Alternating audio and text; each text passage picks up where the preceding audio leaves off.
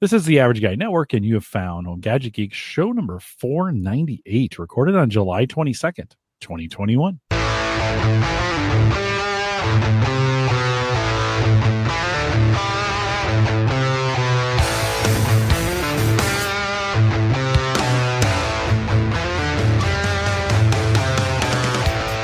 Here on Home Gadget Geeks, we cover all the favorite tech gadgets that find their way in your home. News, reviews, product updates, and conversation, all for the average tech guy. I'm your host, Jim Carlson, broadcasting live from, Mike, a very hazy Bellevue, Nebraska. When you're outside, you were kind of flying around this week. Did you see any? Have you seen the smoke from? Like, no, I haven't. Smoke. Like I was out there last night, actually, a really beautiful sunset, but we're starting to get some of that smoke from the west. You know, there's big fires going on in the west, kind of hazy. See, I've missed all this news. I've been on the East Coast all week, so I haven't even. I noticed the haze when I got back today, but I had no idea what it was from. Yeah, so our thoughts go out to everybody in the West where it's super dry, and they are having gigantic fires again this year. Got it. And so just be safe out there. You know, if you're living out west and you're in one of those danger zones, we're hoping the best for you. But that smoke is making its way here, and we haven't had any rain to kind of pull it down. Our cars are going to be super dirty the next time it rains. Yeah, just sooty and dirty. Of course, we'll post a few show notes this week out there at the averageguy.tv. A couple reminders kind of before we get started. One big thanks to our Patreon supporters out there. If you go to the averageguy.tv/Patreon, if you want to support the show. I noticed Eric sent me a note this week, and he was like, "Hey, dude, where's the audio?" I was like, "Oh, yeah, no, I haven't done that in a while." And it had been like a year and a half since I've been putting the video. You know, you can get the full video. So if you're a regular podcast subscriber and you want to get the full video, I mean, you can get that on the live channel, but you can also get it through Patreon. Just a little more convenient that way. I'll also start posting the full audio if you want to download that. And Eric was going to listen to it on the road. So, yeah, that's cool because now in Patreon, you can add that URL to any other podcast app. So you can, from Patreon, you can import that feed if it's the audio only feed. Yeah. I know a lot of podcasts have actually been doing kind of like what we used to do, right? You get pre-show, post-show. One of the podcasts you guys all recommended to me, and I'm totally forgetting the name now. They do it that way. So on the Patreon, you get full access to the post show and everything like that. What is that show, Jim? That's going to drive me nuts. Anyway, yeah. So it's kind of cool that you can now take that and you don't have to go to the Patreon app. You can just pull that into whatever app you're using. Right through. And I think that'll happen when I put the audio out there. I'll check it out this weekend. Not too many of you actually, I watch the numbers on those, and not too many of you actually do it, but that's okay. It's available for you if you can't make it live on Thursday nights and you want to get both pre and post show. We did a little beer pour in the pre-show, and if you want to get a hold of that, the easiest way to do it, the easiest way to do it is on our YouTube live channel or $5 Patreon monthly subscription. I'll get you there as well. Big thanks for everybody who does that, and we appreciate it. Mike, last week was actually a really popular show. Like, because where we hated Jim, I was really concerned after I talked about just destroying all my servers.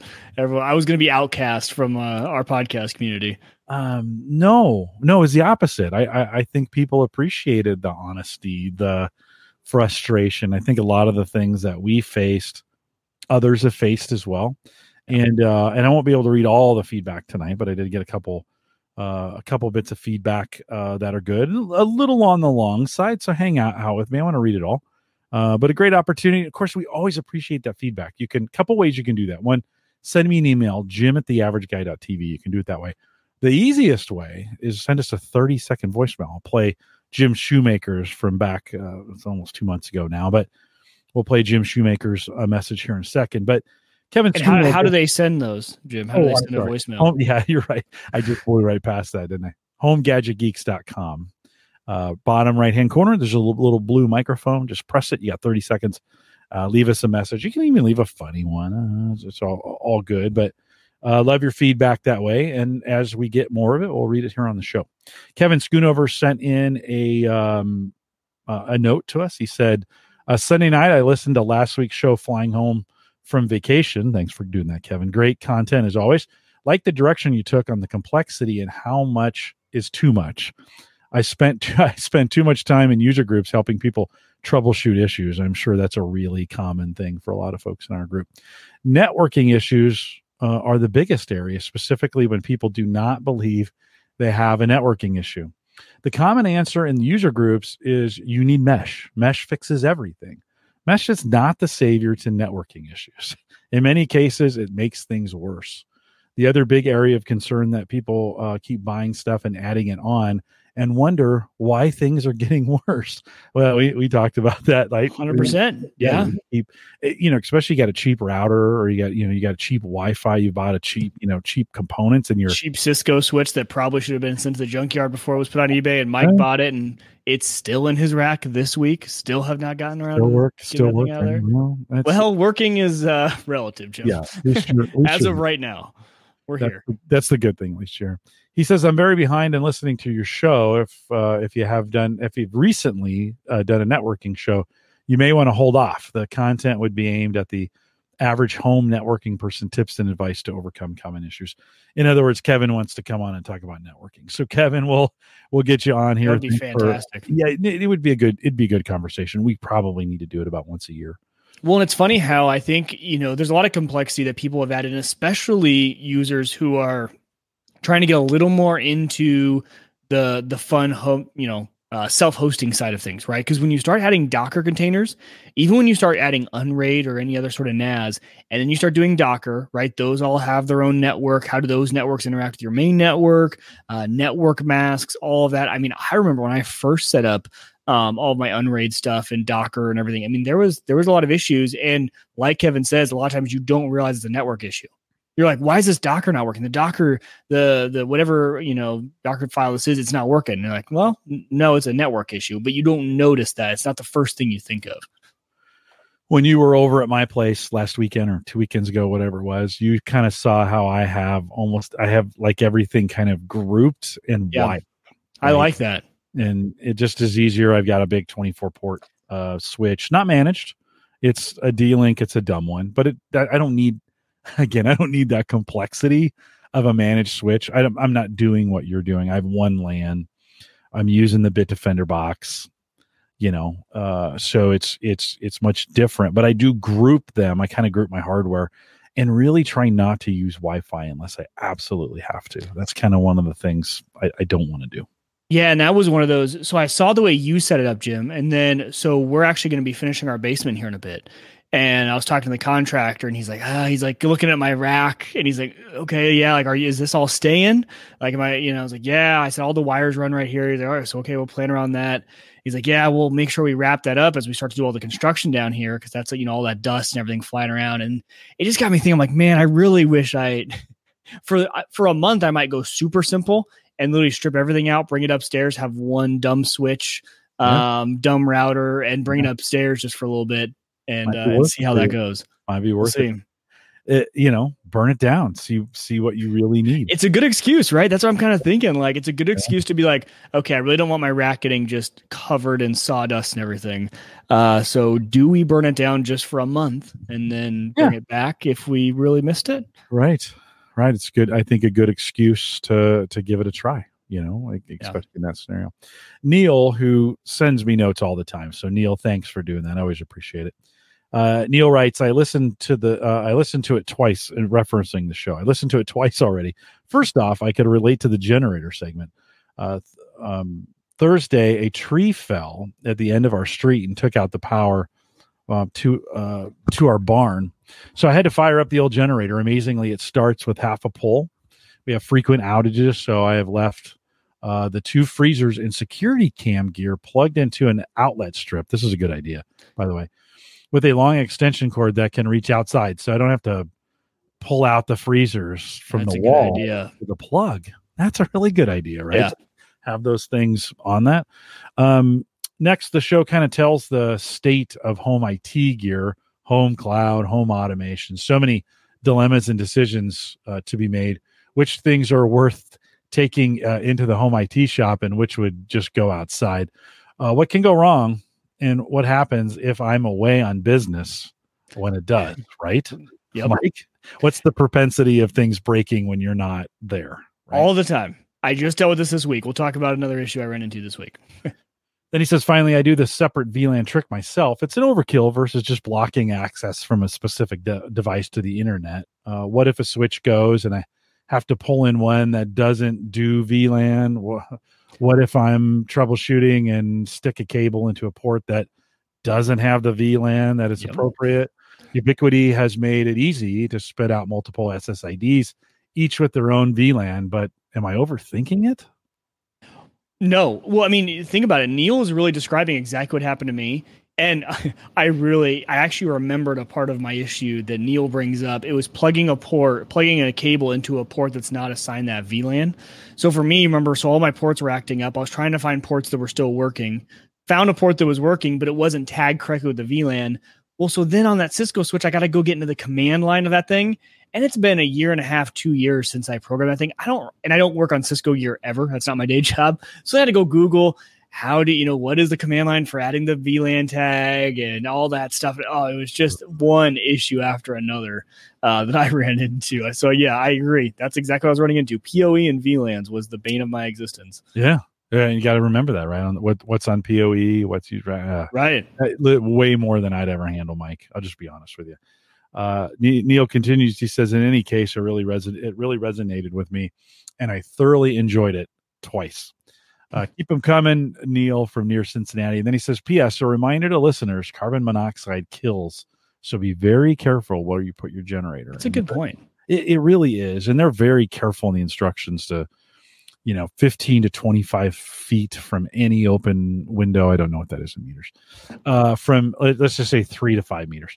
From any open window. You think in the summer you're firing that generator up outside, you may be putting it underneath the window, right? Yeah. So there's that to kind of keep in mind. We have it down and away from our house, but it is a good idea of what we're gonna.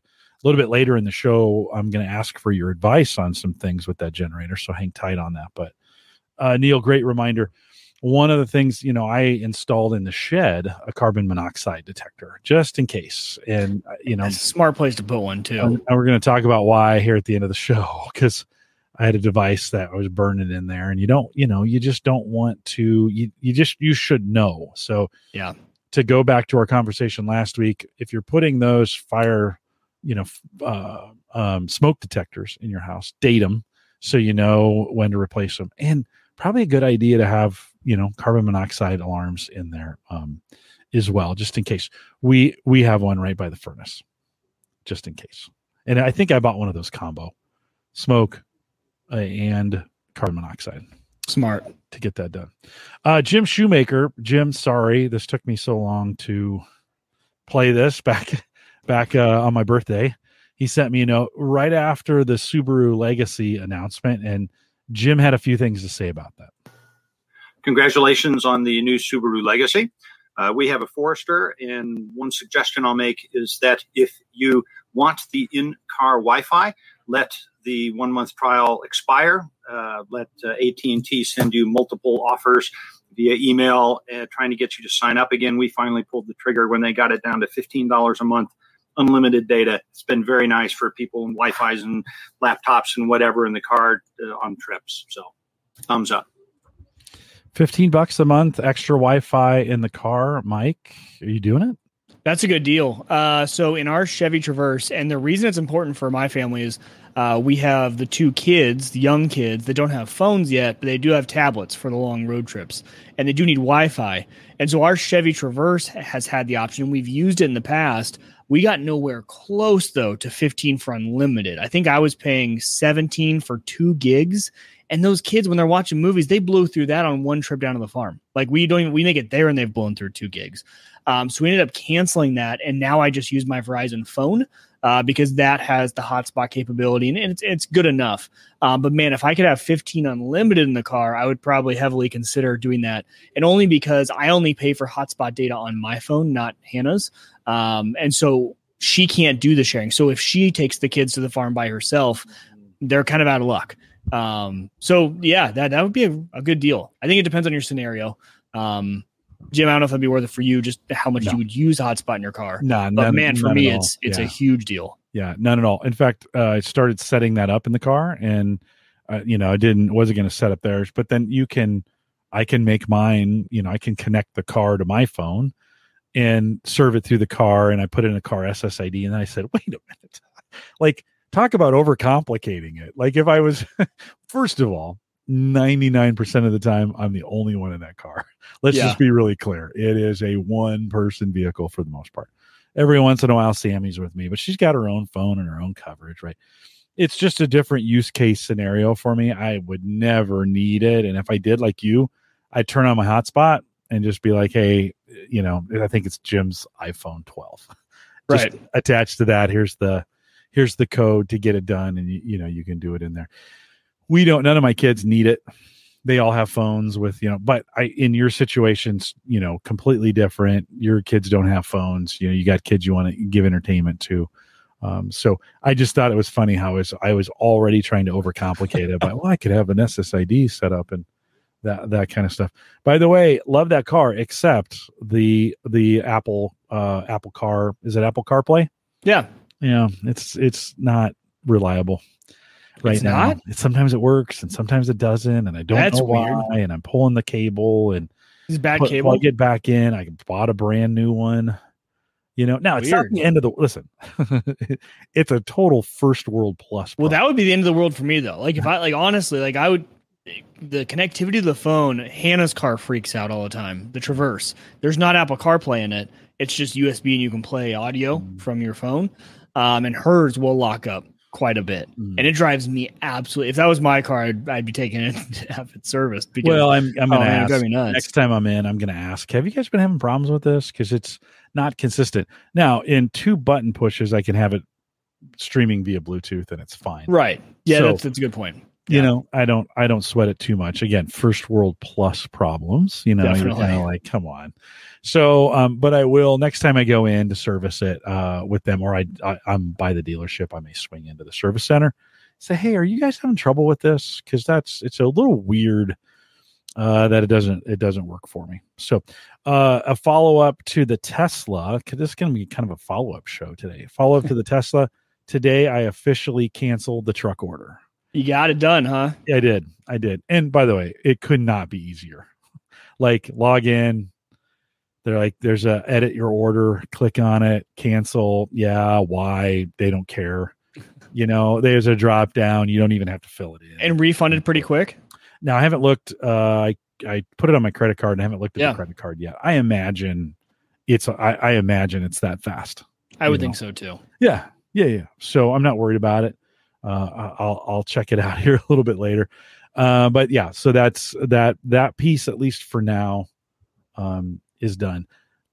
Can't help but going back to that conversation that we had when you were here and we were talking about that Ford truck, and Sarah's like, I'll take the Ford truck. Right. I mean, well, yeah, there's a lot of things that, there's pros and cons, right? Cons, first generation all electric truck. Yeah. In general, right? Like that's going to be one of the first gen trucks, let alone from Ford. And then you've also got, the issues people have been having with Electrify America. So I don't know if a lot of you guys know, but so Teslas and all other EVs run on 2 separate charging networks. Tesla has its own charging network, and then all the other EVs have a different charging network. And primarily that's going to be Electrify America. And so I've been doing a lot of watching of YouTube videos to see and kind of prep and see how this is going to work owning an electric vehicle. And a lot of these EV guys, there's, by the way, a really cool community of EV guys on YouTube. They do a lot of really cool testing, but a lot of them will do long range road trip testing. Let's go from Colorado to California and back and see what that is like in an EV. And these Electrify America stations will sometimes, number one, not even register. Or actually the most common problem is they will charge fast for like a minute, and then all of a sudden they'll kick down to like super slow charging for no reason. Not based off the battery profile, like everything says it should be good to go. and they haven't been working. And then also the plug-in charge where they're supposed to be kind of like a Tesla. You know, a Tesla, you don't have to swipe your credit card, plug in anything. You just plug it into your car and it knows what it is, and it just does it, and it charges your account. That's supposed to work for Electrify America, but on the Mustang Mach-E's, they've been having a lot of issues with that plug-in charge. So, going back to first world problem, Jims. Yeah, but I mean, that portion specifically, yes, but the overall charging, if I'm on a long road trip, like I kind of need to know that I can charge my car. Right. That's like not knowing if there's going to be a gas station between here and there. Yeah. Right. Like, or that a gas station, the pump is going to pump like extremely. So it's going to take you 2 hours to pump your car up instead of, 20, 30 minutes like it would normally.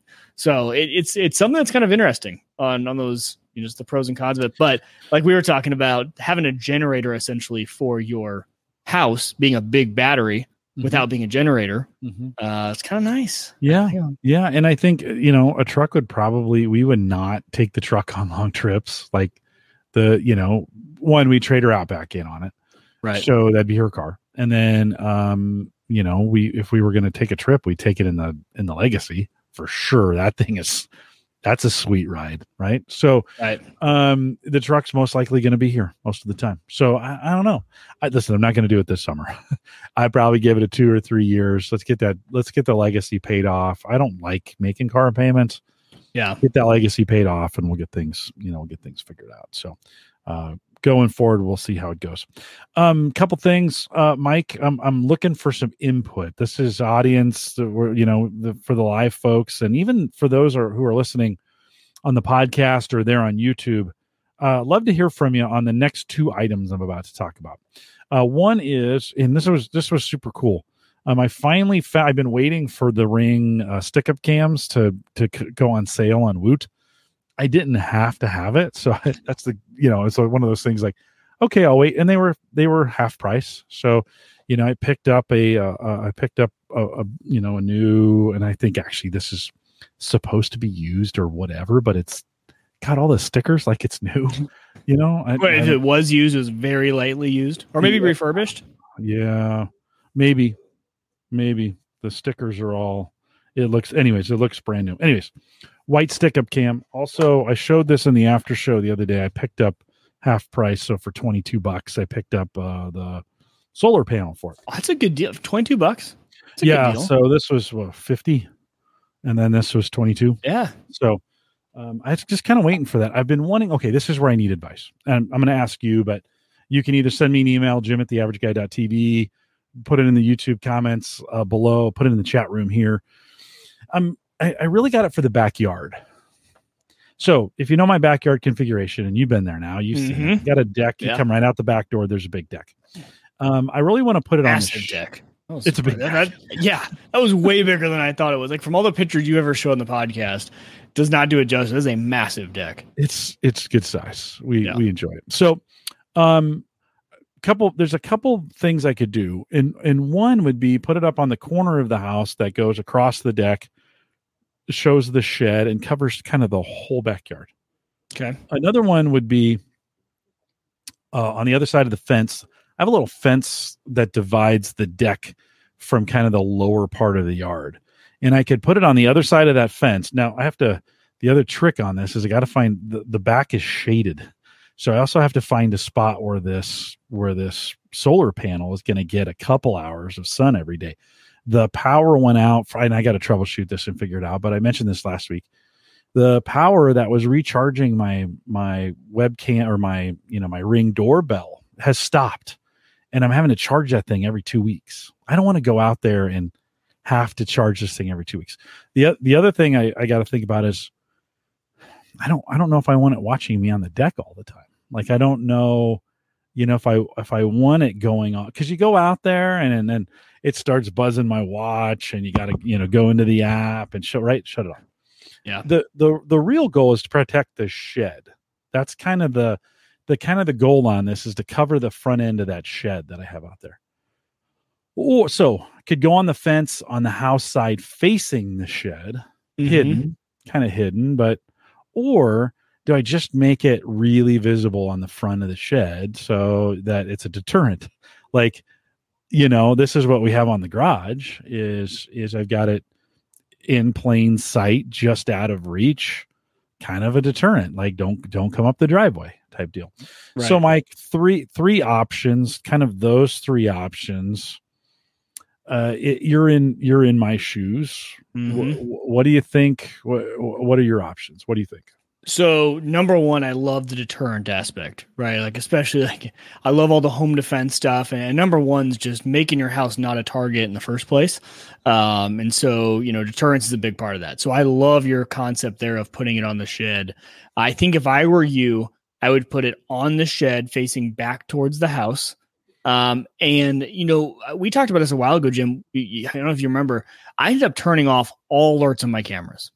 All of them, because I ended up ignoring them anyway. Like, honestly, I wasn't acting upon them because it was honestly probably PD outside, my dog. It was, the package man in front. And so really for mine, it was being able to look back in the past. You guys remember it was a big use for me in the past when my car got broken into in my driveway. Was able to go back, get the footage, give it to the cops. That was like the ideal use case for my cameras, besides the number one case being deterrence. And Jim, I don't know if you've been since I upgraded the ones in the driveway. They stick out. Like you can see in my driveway, just like you. I actually liked the way you did yours. So I made mine white. They sticks out from my house. They on both sides of the garage. So that's my number one thing is just hopefully they see it. They don't even do it. The only downside to putting it on the shed, pointing it back at the house, because doesn't your door to your shed faces kind of your house, right? It faces the house. Yeah, faces the street. If you put it right above the door, it would be facing towards the house. Yes. The only downside about that is, and I guess if you're turning off alerts, it doesn't matter. So that kind of defeats what I'm about to say. But I have noticed my favorite angle in my backyard. I have one out on the patio that faces back towards the house, and I look at that camera more often, because it gives a better view of the door if someone was at the door instead of like right above it. When you're right above the door, you're not going to get a good shot of them. Right. But you'll get a good shot of people creeping around your back patio area. Or even in the back, even at the back door. Now I won't get their face. Yeah.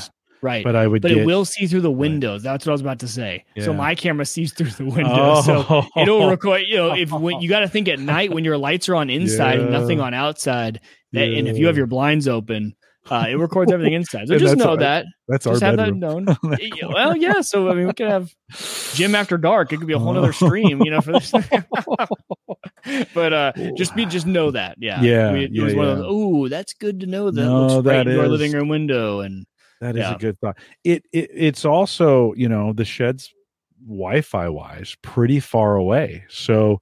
The current chime that is the Wi-Fi unifier for all my Ring devices, it sits right now in a bedroom that is between the camera on the garage and the camera on the door.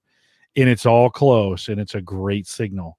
We learned early on Ring does not like weak signals. Like it just really struggles if the signal is weak. If I'm all the way out at the shed, I'm going to either have to install an extender for the Wi-Fi. I mean, it's going to need to be strong in the shed,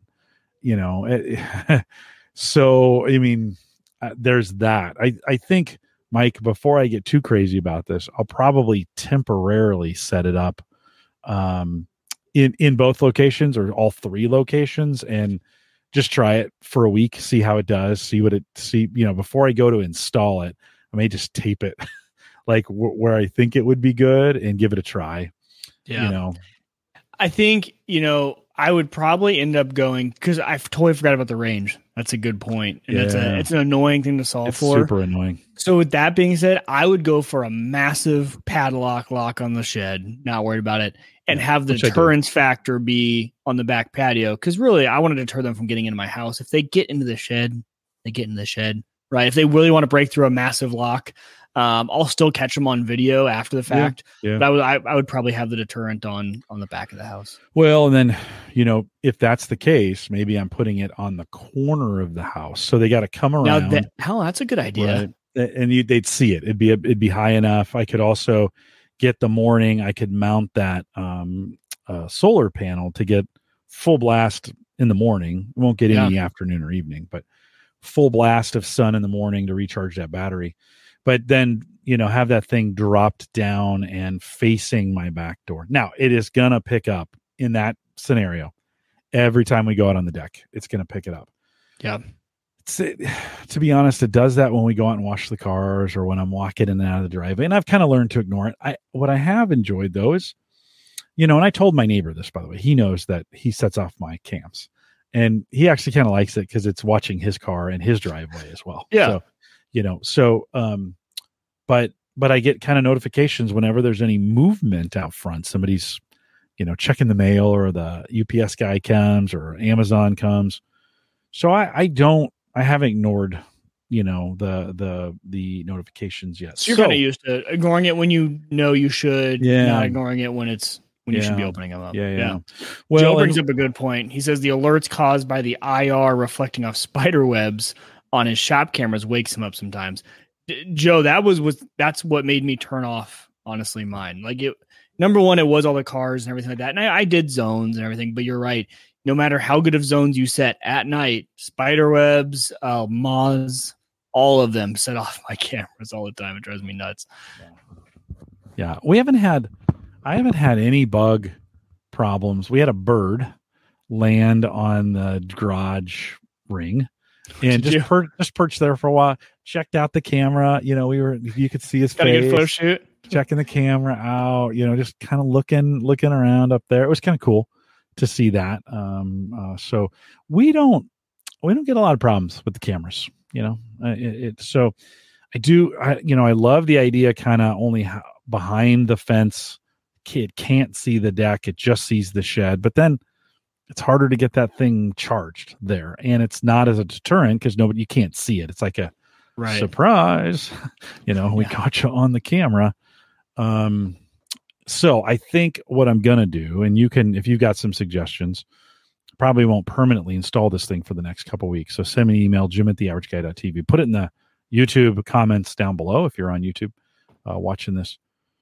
Love, you've heard kind of the options. Love your feedback on it. And where do you think I should put it? I will probably mess around with it in a couple different locations just to be honest, to see, let's test it, see what it does. Right. And kind of go from there. Second thing I'm looking for some advice on. We talked last week about the generator, and I got kind of hooked on this idea of creating a box. I would plug the 240 volt because it's got a 240 20 amp, I think, and then it's got two 120 20 amp GFCI protected outlets. So there's 3 outlets, right? Okay. 120, 240.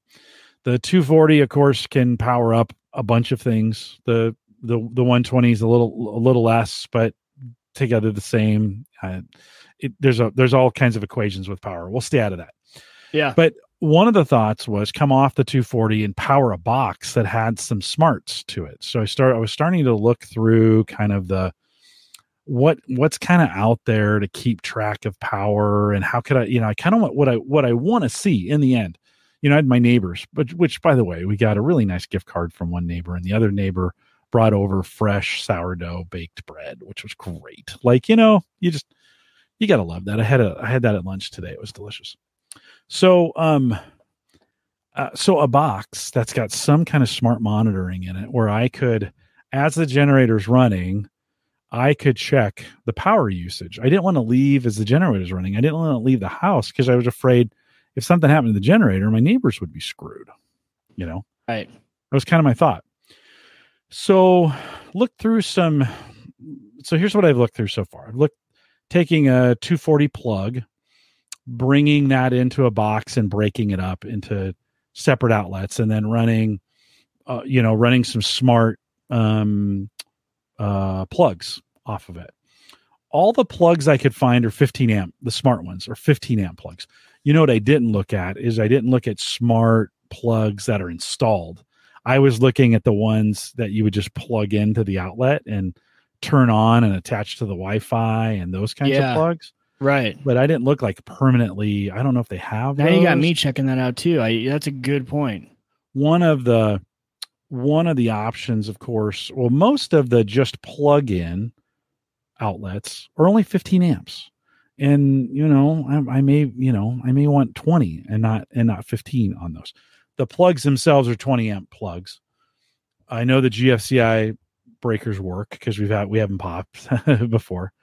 I've also bought the circuit breaker on that thing, pulling a little too much juice.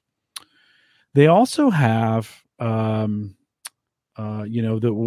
what we talked about before, devices you can buy that you can put in between the power plug and what you're plugging into it again, the whole goal here is I want to monitor. One, I want to know it's running. Two, I kind of want to monitor the power use. Like, how much power am I don't need to, by the way. There's on the generator, there's 4 lights, and it says, 0, 25, 50, 75. Actually, that's not true. It says 25, 50, 75 max. Those are the 4. And I'd like a little more, I like a little more than that. Data. Yeah. Yeah, exactly. Yeah, kind of like what's it drawing here? What's it doing? How much are we drawing on this thing? Yeah, because you're right. Because my first thought when we went to this was that it would be something like a Zigbee or Z-Wave outlet. And my thought there was that, with Zigbee or Z-Wave, you just get the $4 from, AliExpress dongle, plug that into a computer somewhere, and all of a sudden you can start just pulling whatever data you want, monitoring it. I'm sure there are some great already built out, charts for these sort of things. And I bet you could do a really cool self-hosted version. But then you brought up the amp issue, and I just looked up the Zigbee outlets I would use, and you're right, these ones are actually only 10 amps. Mm-hmm. I didn't think about the amperage. That's a really good point. But really, because my thought behind it was, I don't know if I would necessarily want to be tied into like an ecosystem. That's why I thought Zigbee Z-Wave or Wi-Fi, but Zigbee Z-Wave would be able to, you can usually pull a ton of data from those things. Yeah, it would. Oh, this one's got a price drop. Look at that. Thank you, Microsoft Edge. If you're watching, let's see, can you guys see that? No, you can't see the Edge. Shopping on Microsoft Edge just popped up and say, hey, the price on this product has recently dropped from 29 to 19. Although that's also on Amazon. So, yeah. So here's another, Mike. Here's another example of where I could, have a single device that's kind of designed. This is an outdoor smart plug. Wi-Fi enabled outlet.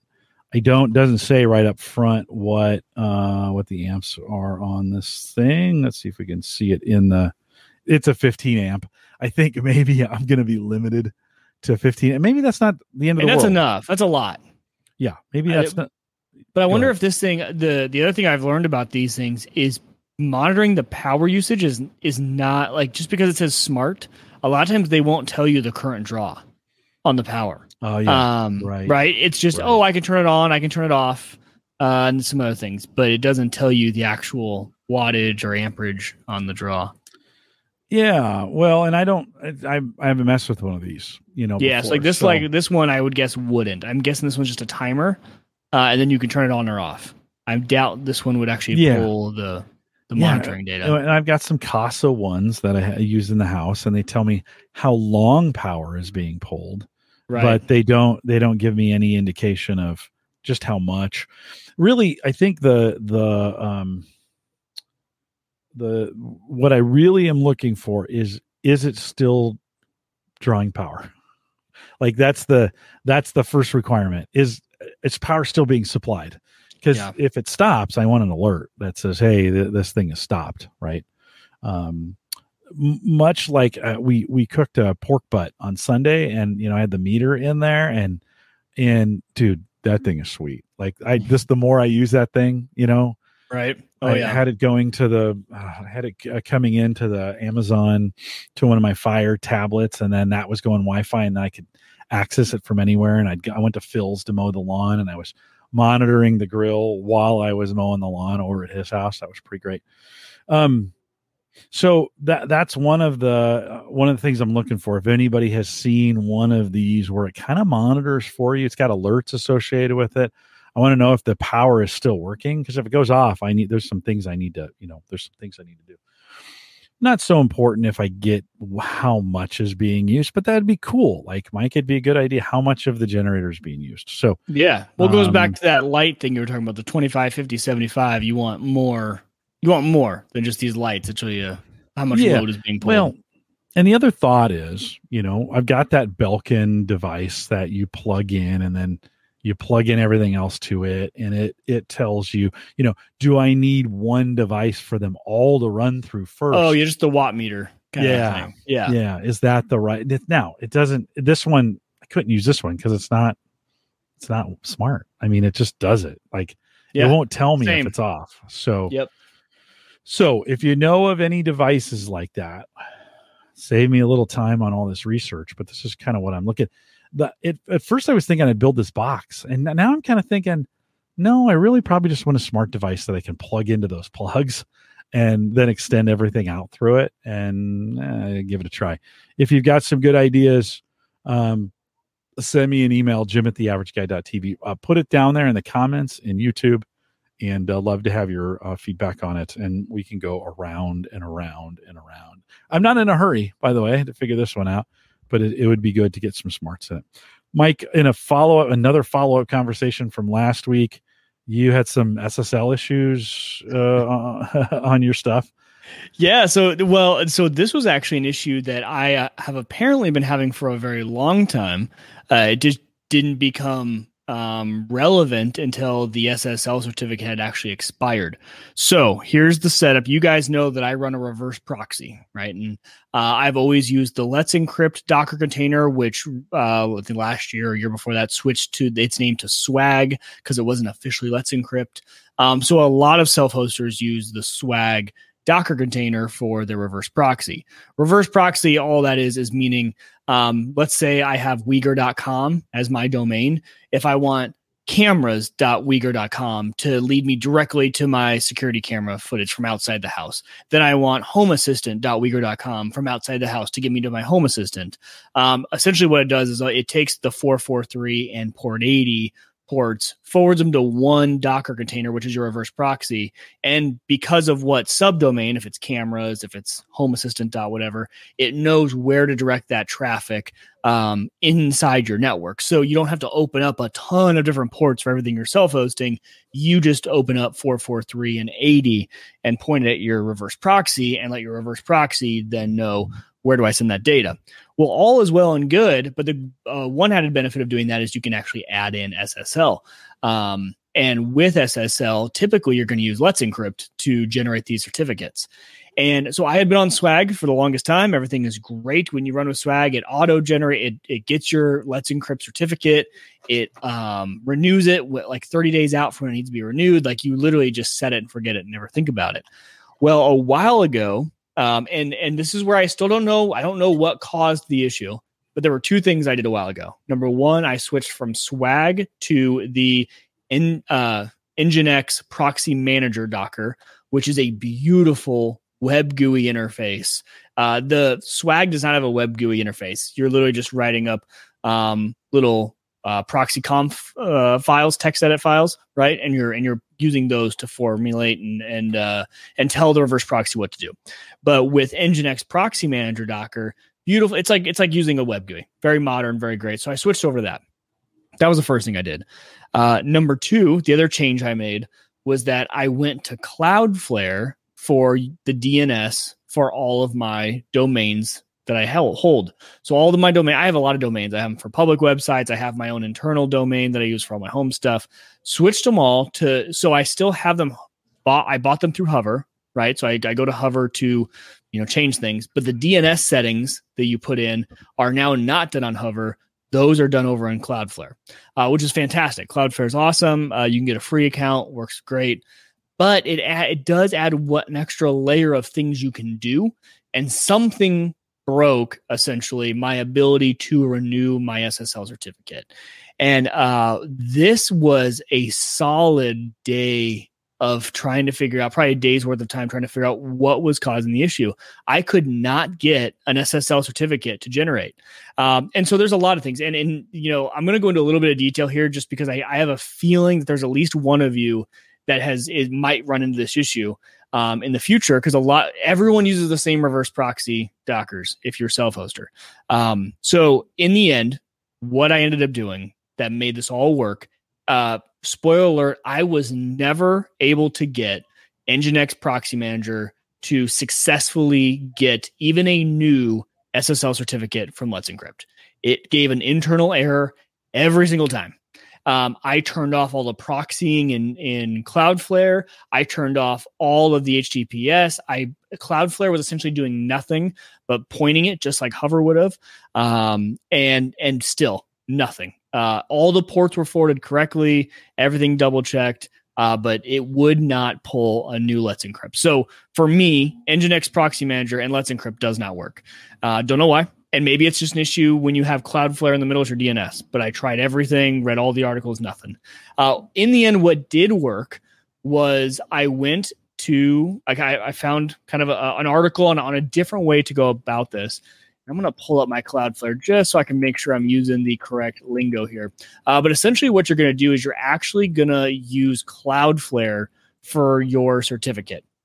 So what you do essentially is you go into Cloudflare, easier to say, and you create an origin server certificate. And when you create this origin server certificate, essentially it gives you your certificate that you use and your key, and then you go and load those into Nginx Proxy Manager. So Nginx Proxy Manager, you can add a key and you can do a custom one, not from Let's Encrypt, and you can insert that key and upload it. And really what that does is that allows Cloudflare to communicate with your server with that SSL certificate, and you can kind of bypass using Let's Encrypt. But here's where I ran into another issue. I did sweet. I got my origin certificate. It's all set up. It's all working. It seems to be working, but it's not pulling the certificate. And there was an error that was coming, and you would get to Cloudflare and it would say, hey, there's an issue with your server.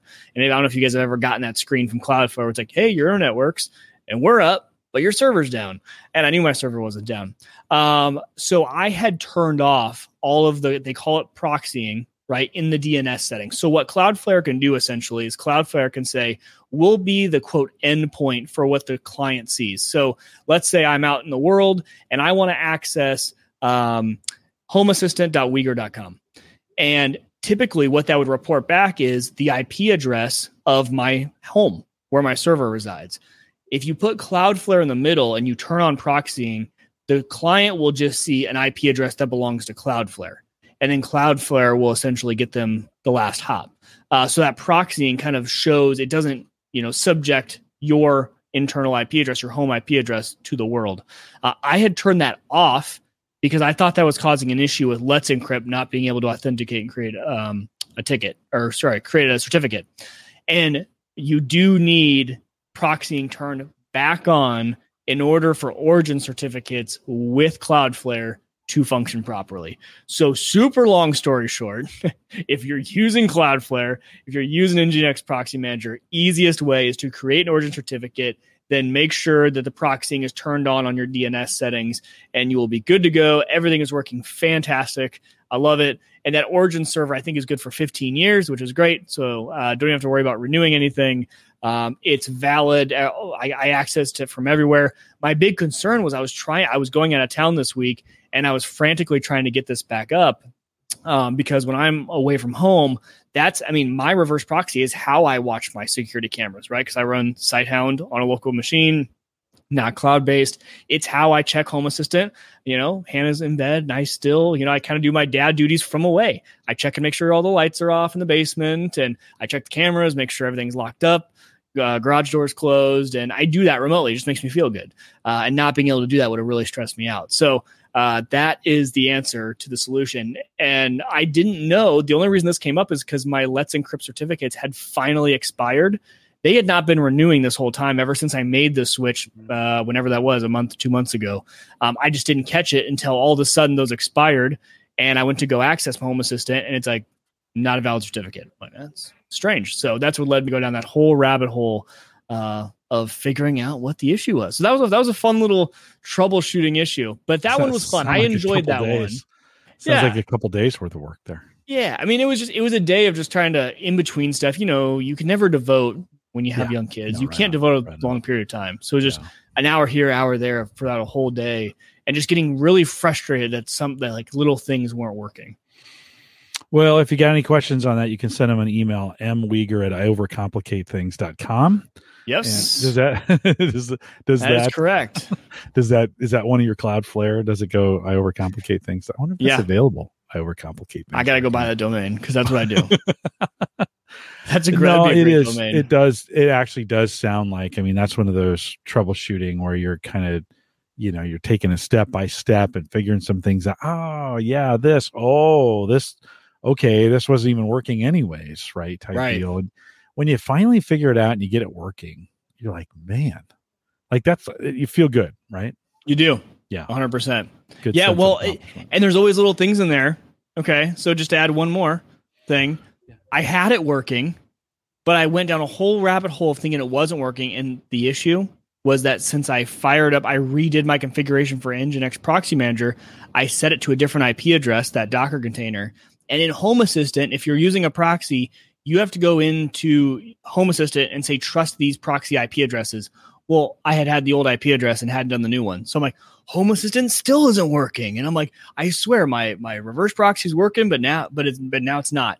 And for about 20 minutes there, before I realized my error, I thought it was, but I was like, oh, add it to Home Assistant, give it the new IP address. Everything was good. I'm like, okay, finally, it is working like it should be. It's those little red herrings that make you think all the work you just did was for naught. And there's I don't know about you, but there's just some nights where, I'm up for it. And then there's other nights you're like, it's just going to stay broken. Right. Right. Well, and there's a difference between tinkering and fixing mission critical stuff. Right. You and I love the tinkering, setting up a new mining rig, getting all that, like fine tuning that stuff to make sure it's really running really well. Like that's the stuff that I don't mind doing at all. It's when I'm under the gun, like I was trying to get on your show, like I was trying to get out of town this week, and I need something up and running. And that's where it just frustrates you. No, right on. A couple follow-ups here on the show. One, this looks pretty new to me.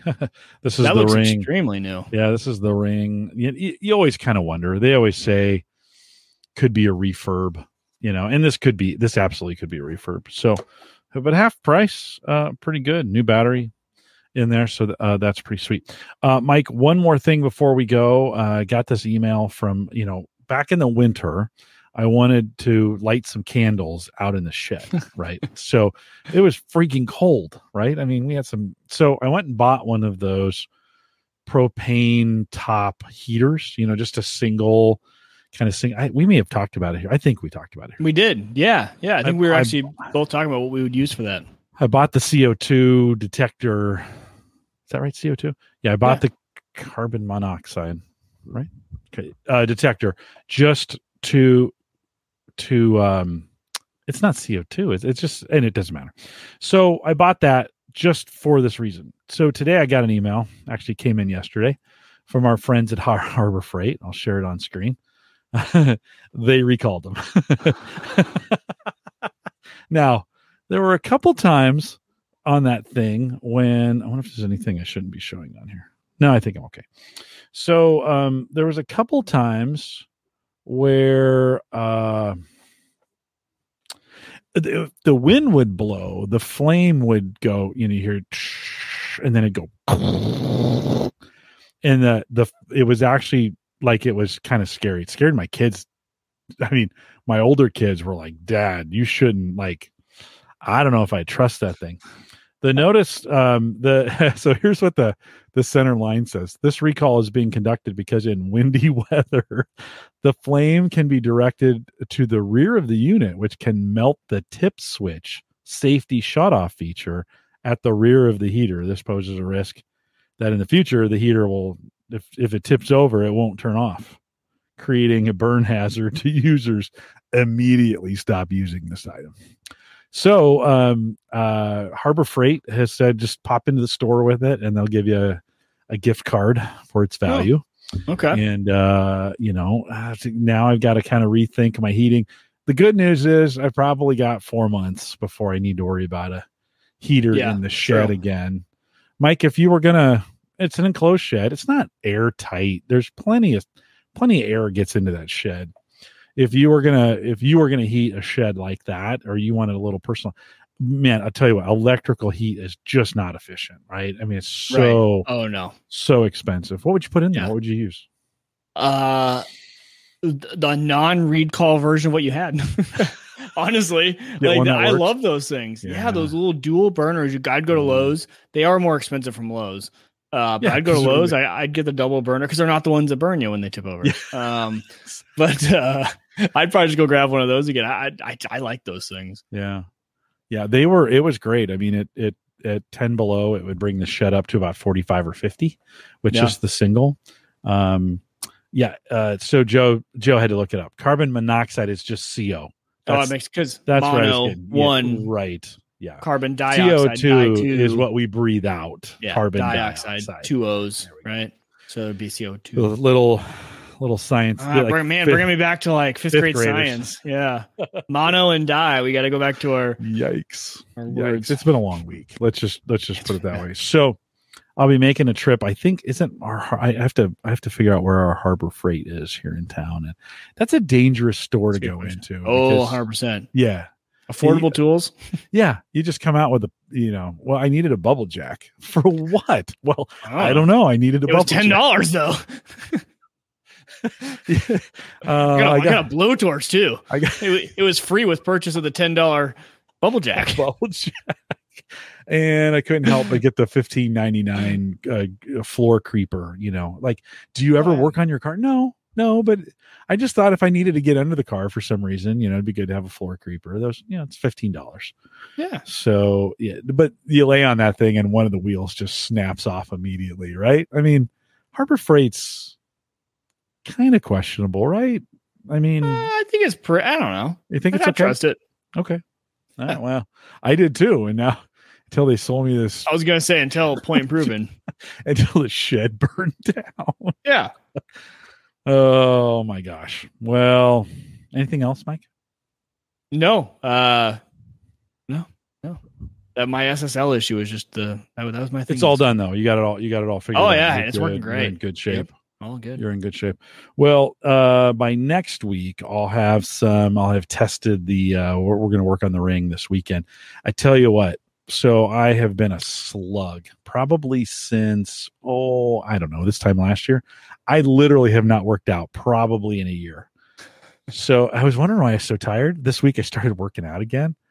Dude, like the body is like, what are you doing to me? We were really enjoying that last year.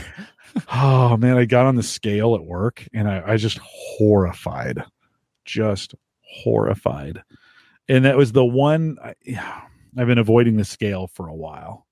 And it was that one moment I'm like, all right, jackass, you need to get this thing rolling again. Yeah. So this week I've easing back in. Like it's not like I'm, I didn't like go, everybody goes, oh, I ran a 5K. And you're like, that's not the way you get back into a workout. Like, that's good for you though. Just simple stuff. Getting back in. It's the day one stuff. And you're the type of person though, like you get kind of addicted to workouts. You'll be back in no time. Oh, for sure. You know what I mean? Like, yeah, it'll be 2 weeks. Like for me, it was a month. This getting back into it after COVID was a month before I was like, oh, okay, now I'm good. Like now it's not a bad deal waking up. I got wrangled into doing mark to market though, Jim, and I am not a runner. Oh, at all. That's a party, luckily, dude. Yeah, that's what I've heard. Market to market's a party. And they gave me one of the really short. I have like 2 legs that totals like 7 miles, so it's not bad. So for those listening, market to market started as a race. It's from the old market in Omaha to the Haymarket in Lincoln. So 102 miles, 110 miles, something like that. And you had teams of 6 or 7 or whatever, and it would take most of the morning. Somewhere between 6 and 10, these teams would start, and you would run in these legs. They were like relay legs, and sometime in the afternoon, you got into Lincoln, whatever, how long it takes to. I think I ran it once or twice, and I think we did it like in 8 hours, something like 7-8 hours. But it's kind of nobody. Well, there's some people who take it seriously, but most people don't. So we had teams that were making hundreds of Jell-O shots for this, just for this. Like, and I like that style. Oh yeah, they were called Run Jovi, which was pretty great. So they were dressed up in 80s hair band costumes, and they ran when you were running. You were dressed as an 80s hair band, awesome. Whatever, and they had stickers. They had their own stickers. And so they were going around as they were going around, they were putting their Run Jovi stickers all over things. And I think they did it 5 or 6 years in a row. and they got to be like locally famous. Everybody knew as the Run Jovi guys. the Run Jovi team. Okay. And so, well, when's market to market? Middle of September. Oh, and where does it start now? Where are they? I have no idea. Oh, It's a very good question. Yeah, it literally was the old market, and then I think it market, is. but then I think it still is. Are they back? Are they back to that? I think so. Okay, because there were some areas that closed down, and they had to move they've had to move the course around a little bit. Yeah, I should go ahead and look at the map. All right. Yeah. Well, you got some time. I mean, you got 3 weeks to get in shape for it. Well, and I see. So I've been getting in shape. But you've been playing hockey. You're okay. Well, and I've been working out at 5 a.m. for the last 2 months, right? Every morning. And so I'm in good shape. There's not like running is different. There's a difference in running long distance and all the other being in shapes. And I'm getting back in shape, but long distance running, not my thing. Yeah, I'm done with it too, but I do need to get some semblance. Yeah, I'm 30 over, and it's kind of like, all right, this is getting a little embarrassing. It's kind of time. I put the Peloton app back on my phone. I need to start getting on the treadmill that we bought. I didn't show you the treadmill. Did we? No, you didn't show it to me. No, I didn't see that. Losers. Well, next time you're over here. Yeah. I just in 2 years. It's usually how it goes. Exactly. No, you're right. I just I put I have a touch screen, a big 24-inch touch screen that I put on one of those mobile TV mounts that where you can put TV on and move it around. Oh yeah. And then it wasn't quite high enough, so I just found a cardboard box and I put it up underneath it, so it sits perfectly at eye level now. And so there's no excuse. Like I need to get my fat ass on the treadmill and get watching some YouTube videos instead of sitting in this thing. Like, just to wear your Apple Watch. I did. Oh yeah. We'll just start a competition with me and then, you're competitive. You're and right. just like, all right, game on. Beat me. All right. So next Thursday we'll report back who's winning. Yeah. I'm like today I'm mostly closed. Like everything except the red is closed at this point. So, I've got the workout and the standing. It's the steps or the activity. Red is activity, right? Yeah. Red's see, it's green for me on days where I don't do a formal workout. Red is struggle to get the exercise. Green is exercise. Blue is stand. Yeah. And so I'm 82% of the way on the move goal, but just small steps. I'll be running marathons next week. Hey. We are live every Thursday. You know me. We're live every Thursday, 8 p.m. Central, 9 Eastern out here at theaverageguy.tv/live. If you want to join us in the Discord group, head out to theaverageguy.tv/Discord. Leave us a message, homegadgetgeeks.com. We'd love to have your messages played on the show like we played Jim Shoemaker's on the show. Jim, sorry, it took me 2 months to get there. It actually worked out well with the topics tonight, so kind of glad I waited anyways. If you want to send me an email, if you got some feedback, if you want to start some dialogue, Jim at theaverageguy.tv. Of course, big thanks to Christian over at Maple Grove Partners. Get secure, reliable, high-speed hosting. If you need a website set up, he specializes in WordPress, but the kid can do anything. So if you want to start a website, you need a website, whatever, contact maplegrovepartners.com. Plans start as little as $10. Everything is going up in price, although apparently lumber's coming back. So that maybe it is. I went and bought lumber to make some cornhole boards last weekend, and finally it was reasonable, not back to normal, but reasonable. Reasonable. Okay. What did I pay? I paid $5-6 for a 2x4. All right, so about halfway back, which is down from 8. Yeah, but it was 2. But right? it was 250. Yeah, they should be around 253. Yeah. So no inflation at Maple Grove Partners, maplegrovepartners.com.